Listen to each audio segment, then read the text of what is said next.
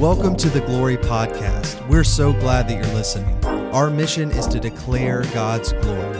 Please visit glorychurchkc.com to hear all of our other messages.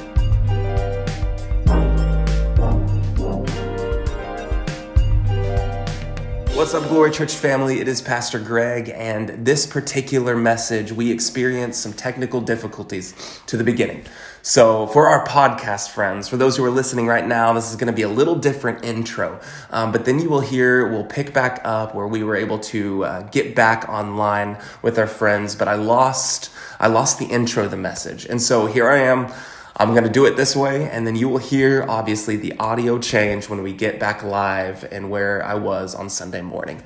But I was introing this message, and if you are with us at all, if you've been tuning in, we're in a 7-week series. We had an intro week, and this is now week 3, technically, though only our second value. We're in a series over the values of Glory Church, and we've called it Bringing It Home, that it's all about taking the values of glory into the homes of glory. And if you remember from last week's message, if you listened, it is when we deem the things of God as valuable and significant, when we actually see them as real and valuable, that is when we start experiencing the things of God, His peace, His love, His hope, and often we value other things as more important. And so we struggle with hope. We struggle with peace. We struggle with experiencing His love. And so this is really saying these 6 core values, which honestly I believe are etched in Scripture. They're not just something that I've claimed over our church family, but they're something that I live out. They're the reason my marriage is successful, these values. Not just because I have them over our church, but because I have them over my life. And so last week was We Live His Truth, right? And as I said last week, every single one of these series, these sermons, will have a homework assignment to it, because we cannot actively live out what we leave on a Sunday. If we leave it on a Sunday, then it's not going to be taken with us. And if it's not going to be taken with us, then it won't be brought and lived out. And so there will be a homework assignment. If you were with us last week, that was fasting last week. So we took a 5-day fast as a church, and I've heard great stories from it. But for this specific week, if you're taking notes or you're listening on a car ride, this second value is honestly one of my favorites. And it was so sad to lose some people in technical difficulties on Sunday morning, but I'm excited to be able to do it still this way. The value is that we love our neighbor. And so I told our church that Sunday, and you'll hear the audio change in a minute when we get back in, but I told our church this intro story that my wife and Kate and I have experienced now almost a decade in church ministry. I've experienced the ugliness of the church organization. Maybe you have too, where you have realized that loving our neighbor might be easier said than done. I mean, Jesus knew what He was doing when He said this is the second greatest commandment, not just because it is so important, but also because it is so hard to do. We do not easily love people. We still have personal bias. We have preferences. We have distinctions. We've created evaluations of people, whether they are worth our time, whether they are worth our attention. And so I was in the message sharing a story. It was a day when literally one huge long day, it felt like forever, where this value drove home to me. It was about 4 years ago, and I stood in front of our church at the time. It was what would now be our sending church. And the idea of church planting was very near to my heart than ever before. And I stood in front of this church, and I got to lead. It was one of the last things I did in this church in Northwest Arkansas. It was one of the last things. And I led this campaign for our church. It was a church of about 600, 700, and we started this campaign, made shirts. We created this whole thing that year, and it was called For Siloam. Siloam Springs was a city, and so it was this For campaign, F-O-R, that we would be for our city, that we would be for real people, that we would not be another church that would be known by who we were against or what we were against, but we would be a church known by what we were for. And so I started this off with a sermon. I had the opportunity to speak that morning, and God was wrestling with me that week. And I read the Good Samaritan story in my time of study, and I saw it in a way that was different than ever before. And what I fleshed out that day for a church of 700 would later become a core value of this place. It would later be spoken again and again and again in vision lunches, where I would teach this core value using 3 words that were formed in this message. And so I stood in front of that church and I taught the Good Samaritan story, right? If you know it, Jesus is talking to a group of people and he says, like, the second greatest commandment is to love our neighbor. And I'll tell you this story. There was a man, right? He tells the people, there's a man who was robbed on a side of the street and left half dead. And in the story, he says there are 2 individuals, a priest and a Levite, who notice the man, but they walk on the other side of the street. They avoid him and they leave him where he's at.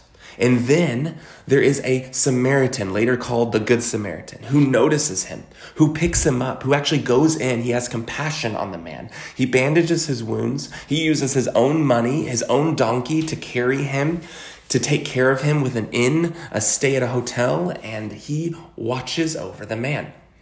Now, in the story, Jesus then looks at the people, the listeners, and he says, who proved to be a neighbor of the man?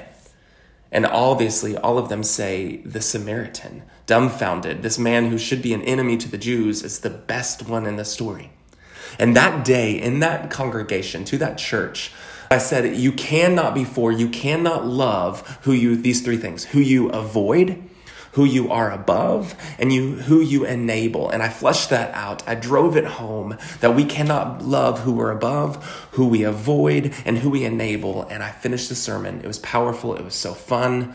And then I was in the lobby. And here's where we picked up on the live stream. Are you ready? I said I was in the lobby and a man comes forward, and within 5 feet of me, I could smell him. Guys, he was not dressed well. He has disheveled hair. He was missing teeth. And his name is Kevin. And he came up close to me and he said, Pastor, I had no idea what he was going to say. And honestly, it didn't start off well. He said, Pastor, I came into your church. I'm homeless. My wife and I, we are actually driving south to Louisiana. We drove into your city just on a Sunday looking for a church. We're not here to stay. But my wife wasn't dressed right. So she's out in the car. And I came in. But when I got in here, no one greeted me. And I was like, oh no. It's like a stab in the heart. You're in this conversation. He says, no one greeted me. People looked at me, but they kept their own way. They literally tried to dodge me with their looks. And I remember thinking, where is this going? This is not good. And he said, but then you got up there to speak. And I felt so strongly the love and grace of God as you talked. He said, what kept me in the building was you. And it stabbed me. And he that day shared with me, he gave me a word. He said, God showed me something. God told me something for you. And he told me a word that I'm not ready to share to the church yet. I mean, it's still being unfolded, but it was so powerful. I hugged Kevin and then he left, went down, right? And it's this interaction, this conversation, this story where we will pick up on the live message on Sunday. So join in as we dive into loving our neighbor. But he said, while you were talking, I experienced love. It was powerful. It was powerful. But what I realized that day, and then the day wasn't even over. When I say that this hit home, that night, are you ready? The story continues. That night, in the middle of the night, a neighbor of mine broke into my home. Like, when you've heard the story, now put it together in the context. I just taught Love Your Neighbor. Kevin just spoke to me saying, I felt love from you. And in that night, a neighbor broke into my home. Glass was shattered. Blood was there. Our living room was a wreck. It looked like a crime scene.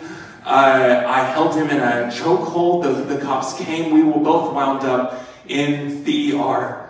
I had to learn that day, how do you adequately love your neighbor? Because the days following, we discovered, 1, he was my neighbor. 2, his family felt isolated. Now that this happened, they were ashamed of everything. How do you love what you want to avoid?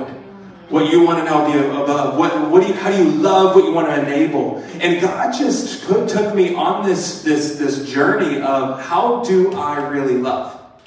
Because if we kept avoiding Kevin in that building, we would have enabled everything going on in his life that was speaking those lies, that he didn't belong, that the Lord wasn't real for him, that this church was just full of fake people. Like, all of these lies would have been enabled if I would have avoided it. So love is huge. Love is huge. I remember love like breaking forth in my home after that happened. I remember love breaking into a home is way more powerful than fear breaking into a home. And I've had both. Love breaking into a home.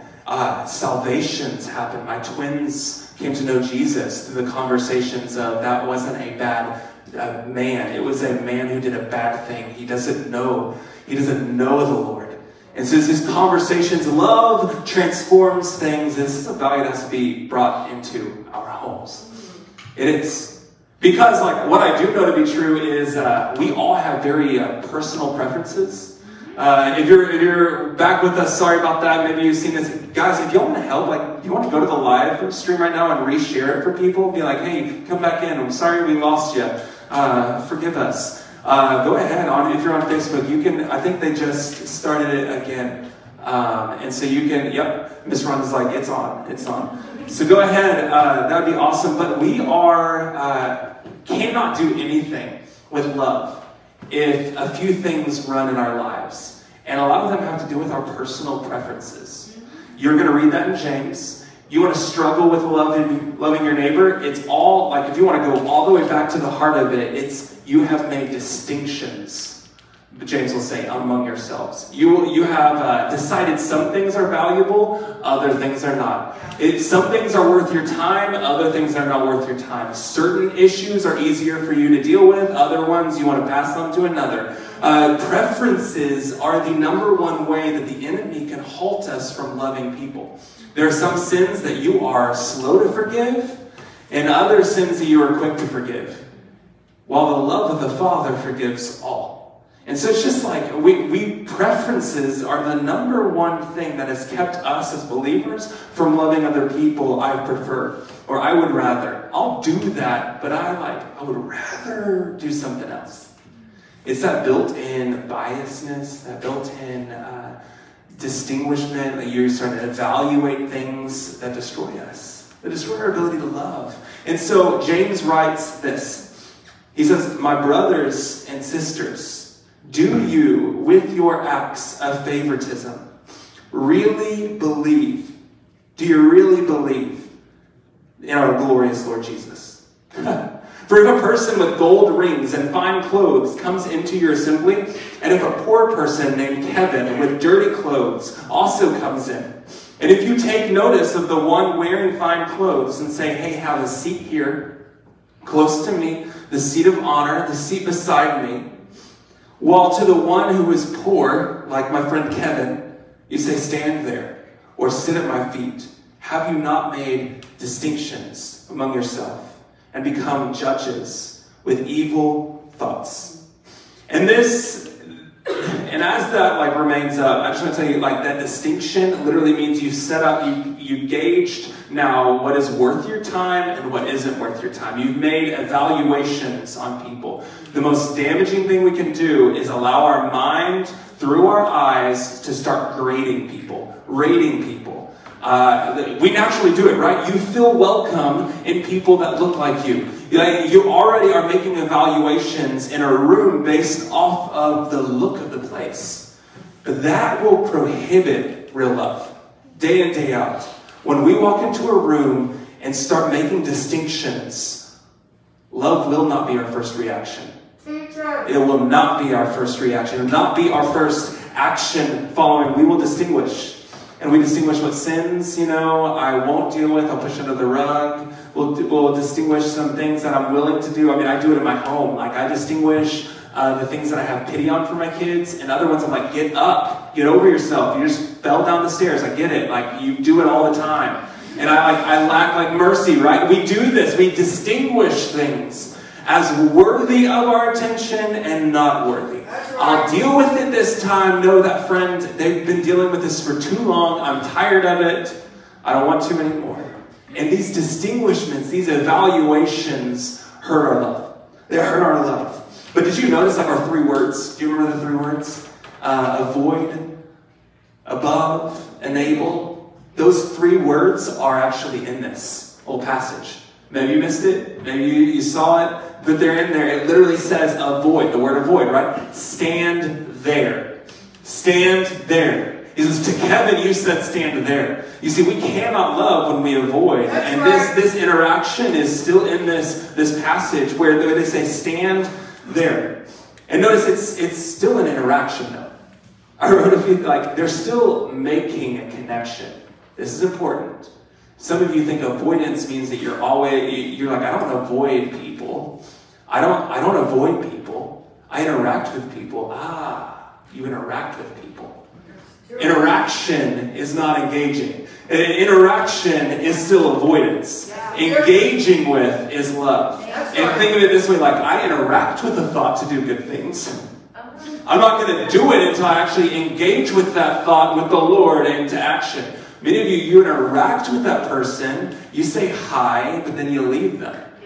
You interact with it. I have a spot for you to stand over there. But that's very different than engaging with the Lord. Many of you interact with that friend that you feel distant. You interact with that person. You interact with the neighbor. You say, hi, how are you doing? Oh, good. That's not. Interaction is still avoidance if it's not engaging with what God is doing in them, through them, in you. And so it takes, like, it's hard. I wrote a few things like interacting with that friend who's still going through the same thing is not the same as actually praying to the Lord of how you're supposed to engage with them in this with them. Interacting with that person on the side of the street who you gave a handout to is very different than actually saying, I'm going to engage with what God is doing in their life, because then you're going to need to know a couple things. What is their name?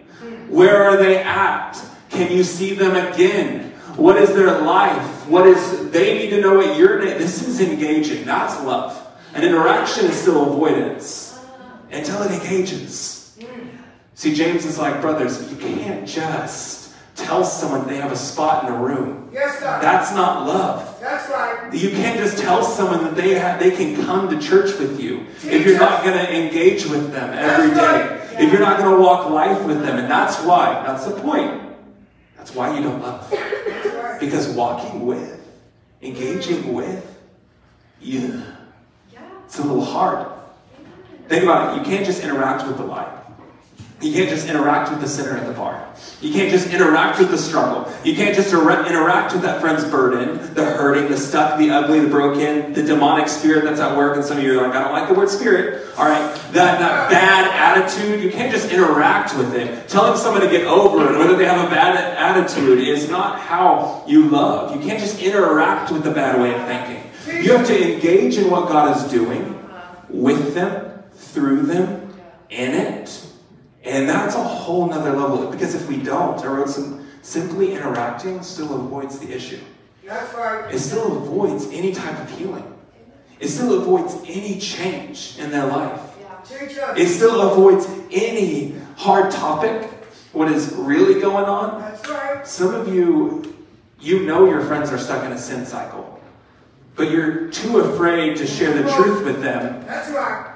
And you've let them stay in their hard heart. Which, though you're like, they're fine. They're not. They're struggling.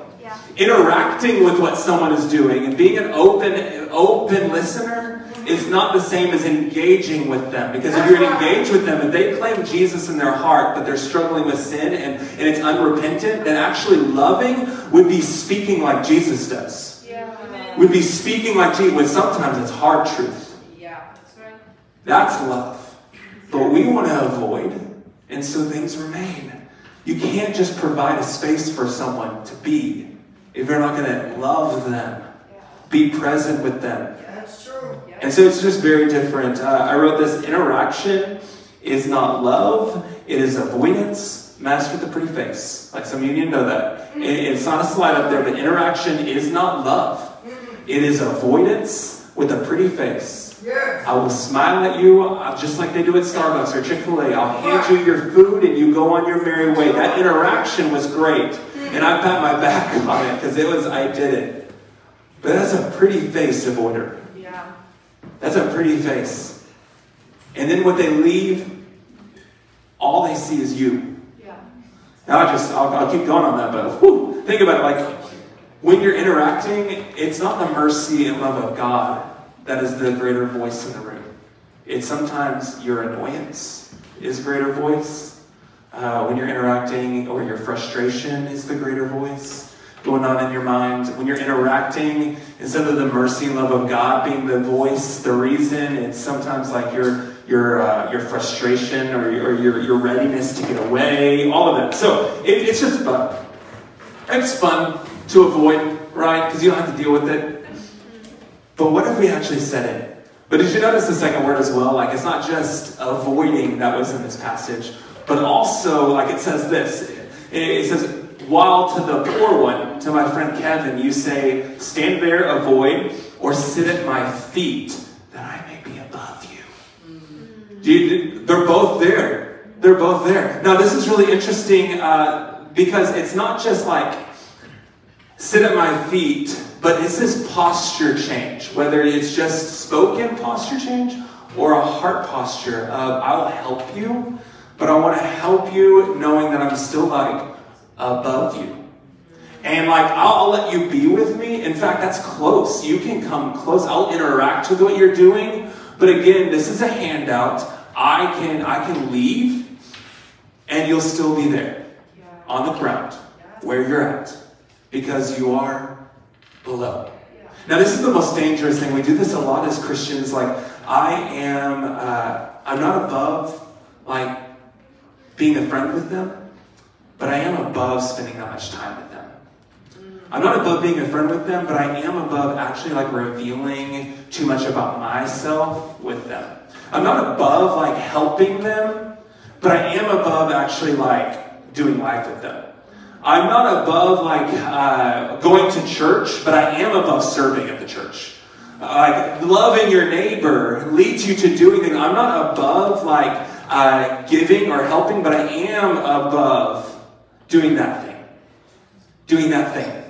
And we don't intentionally do this, but we do it. We do it. And it's so hard. Like, I wrote this, like, we cannot be above the things of God. Because honestly, like, what it is doing, it makes my friends, your neighbors, then look to you for what they need. Yeah.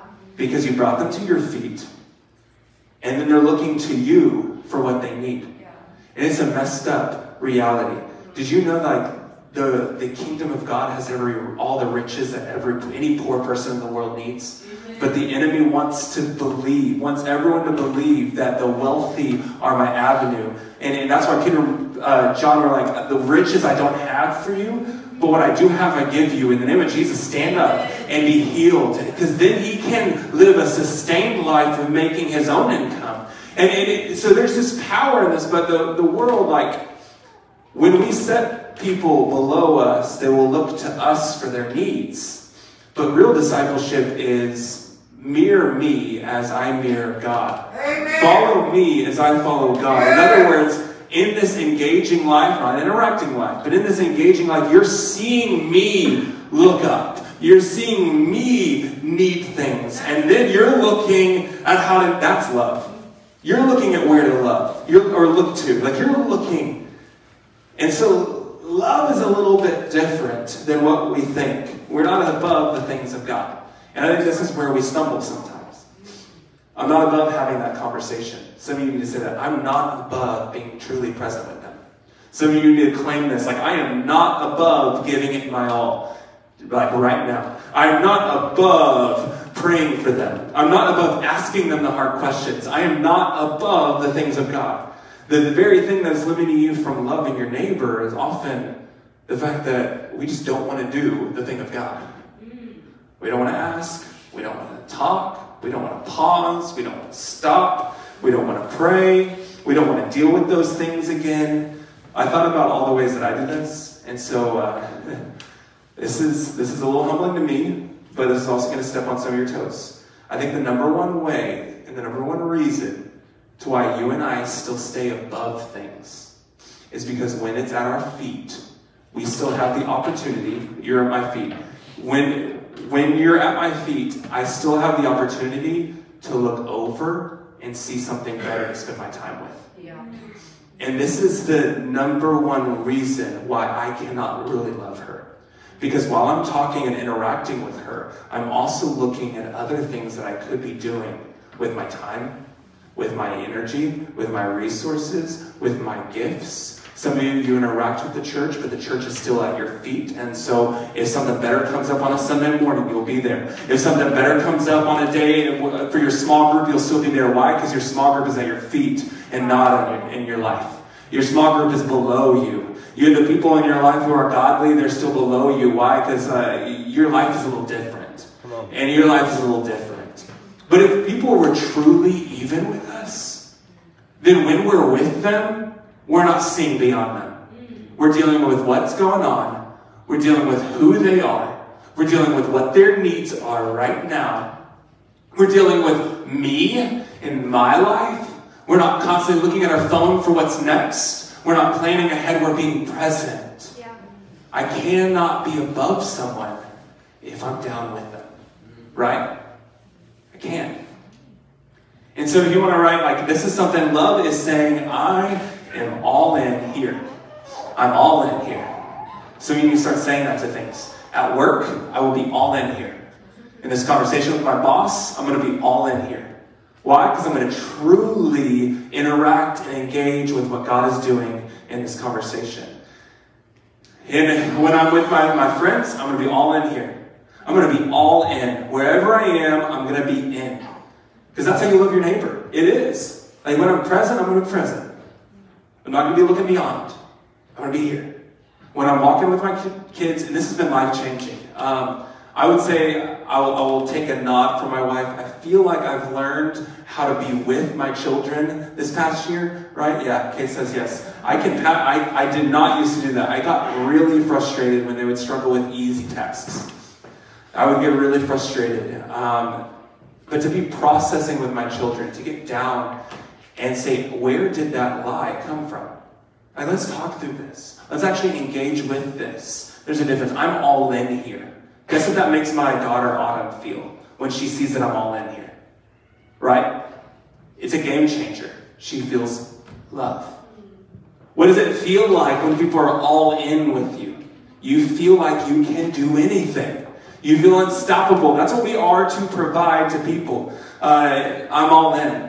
I'm all in on who he's mending right now. I'm all in on what he's speaking right now. I'm all in on who he's wanting me to pray over. I'm all in on what's going on in my life. I'm all in. I'm here. I'm present. And the last word is actually found in what was left with Kevin, the poor person. In the story of James, remember, you have him over there, or you sit him at your feet, right? And the story continues. Because the last word, enable, is what happens when the avoiding and the above nature keep happening. He says, verse 8, you do well if you really fulfill the royal law, according to Scripture. You love your neighbor as yourself. But if you show partiality, if you avoid or are above, if you commit a sin and are convicted by the law as a transgressor, in other words, you let that sinning keep happening. You enable the structure of the fallen nature. You enable the structure of the lies. You keep it going. For whoever keeps the whole law, but fails at one point, I think we can all agree that we've done this, are accountable for all of it. For the one who said, you shall not murder, or commit adultery, also said, you shall not murder. So if you don't commit adultery, or Jesus says, if you don't lust, but you hate, and he says you murdered then you still are accountable to the law. You're still a transgressor. And so verse 12 says, so speak and act like those who are judged by the law of freedom. That's a difference. You see, what we can enable people in this structure of sin, or we can live differently in this law of liberty, this freedom attached that there's mercy, and it continues for the one like who's judging, little mercy will be given. But then it says this, mercy triumphs over judgment. It's beautiful. Mercy triumphs. So like, in other words, if you want to see this enabling come out, think of this. You can write this. If mercy is not shown, then judgment and the structure of injustice will remain. That's what it means to enable someone. If I don't truly love them, if I don't truly tell them that they're stuck in sin, and they're claiming Jesus, but they're still there in the sin, and it is not working, if I don't truly open that up and talk it out, then I will leave them in their judgment. And it's not always, it doesn't mean like hell. But the judgment sometimes is the shame that's going on in their life that they're trying to act like isn't there. The guilt, the worry, the fear, the isolation, all of that is the judgment of sin. It should not happen to a believer, right? But we get there when we get stuck in our sins. And worse than that, we let the structure of injustice remain. The structure of injustice. In other words, Kevin, my friend who came to speak to me, the Good Samaritan story, the man who was robbed, the judgment of their life would have remained if something didn't change. One would have died on that street, half dead. He was already, ticking. The clock was ticking for him to die. Judgment would have been there. But also the structure of injustice, the fact that he was wrongly hurt.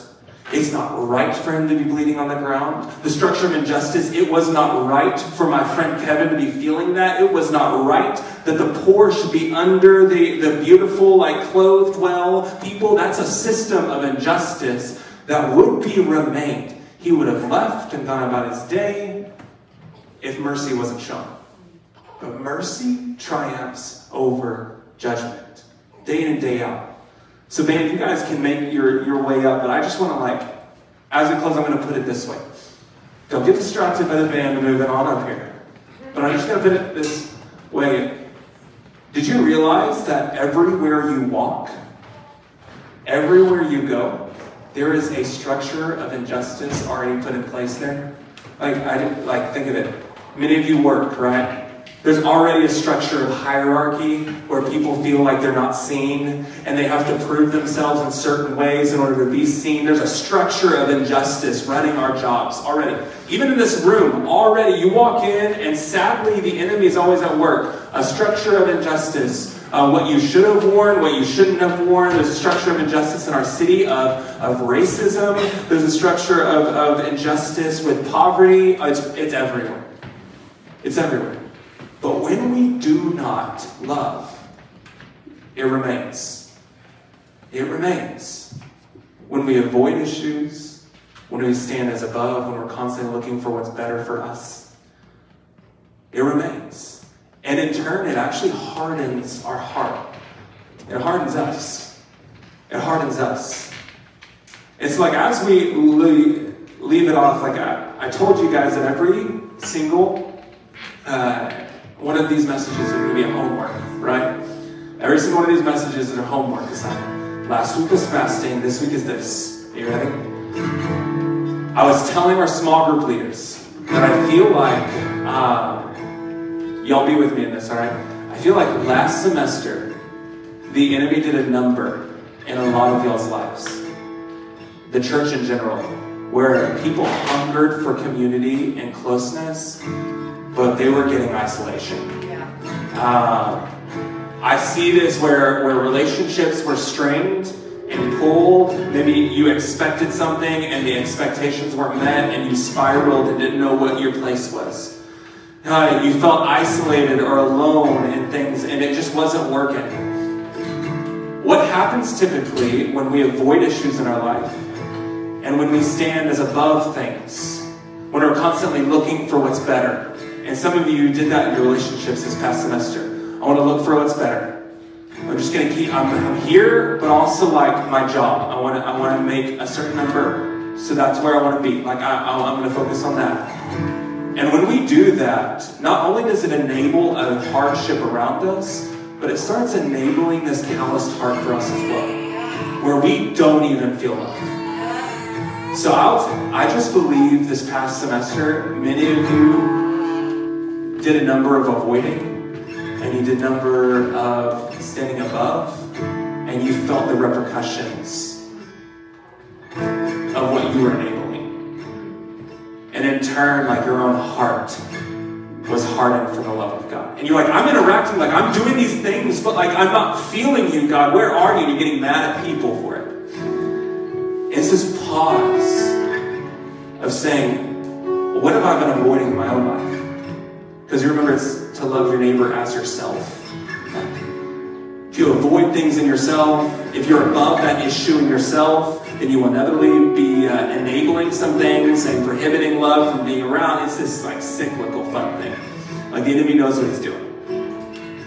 So your homework is Jesus looks to the audience after teaching this Good Samaritan story, and he said, who proved to be the neighbor of the robbed man? What an interesting way to say this.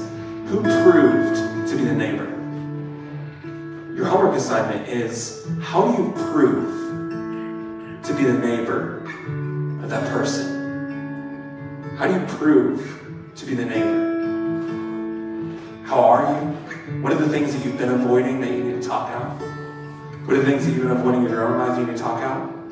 How can you prove to be a neighbor to someone? What is that thing that you've been above but you actually need to say, I'm all in? How can you prove to be neighbor? Now, I know that that's better less said than actually done. And so I'm going to pray over you. I don't want you guys to close your eyes in this. I want you to actually, if you have notes, start writing something down. If you have a phone, start typing it out. Because as I pray over you in this place, if you don't claim how you would actually love your neighbor, how you would actually prove to be that neighbor, if you don't actually look in introspection and see what you've been avoiding, you're not going to do it. Yeah. But let's bring it home. That's good. So I'm going to pray. You guys are going to write or type. God, in this room right now, you need to put up some hard topics in their life. God, right now, I just pray that some insecurities from this past few months have just rise to the surface of things that they have been avoiding in their own life. Some things that they've been avoiding in other people. God, topics, people that they have interacted with, but have not been pointing to you. And so they've taken this posture of being above, where they're constantly the one on call, and they've been a little bitter by it. But they're the one on call to this friend who's hurting, but they never point them actually to you. One, because they never show how they go to you, but yet they're wondering the whole time why they haven't felt loved. So God, I pray in this moment right now that the system of injustice that has been remained in the people in this room would be broken in the name of Jesus. That they would experience your mercy for them. The overall compassion that in their sin, you died. Let that be a starting point. We love because you loved us. So God, I want to write how I can prove to be a neighbor, but not from this place of I need to be better, but from this place of God loves me so much I cannot help but lead this to action. I need to right this wrong. I need to not avoid this anymore. And so God, I pray every person has typed something out, has written something down. We pray this in your name, Jesus, for your glory. Amen. Thanks for listening to the Glory Podcast. For more information about this message or Glory Church, please visit glorychurchkc.com.